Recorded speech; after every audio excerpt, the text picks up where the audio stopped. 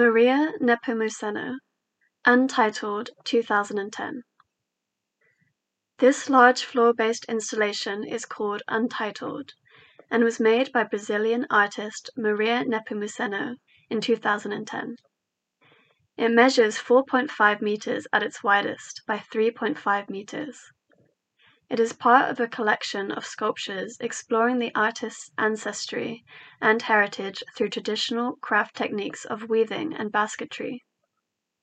It is positioned in Gallery 3.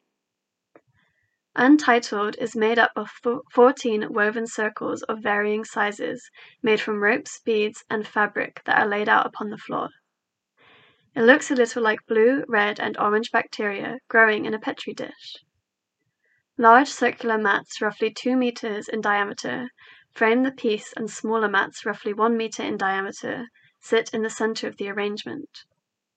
Some circles are shaped like islands with volcanoes emerging at the center, enclosed by pools of orange and silver beads. A mat made with yellow rope holds a large ivory pearl the size of a large watermelon in its mouth.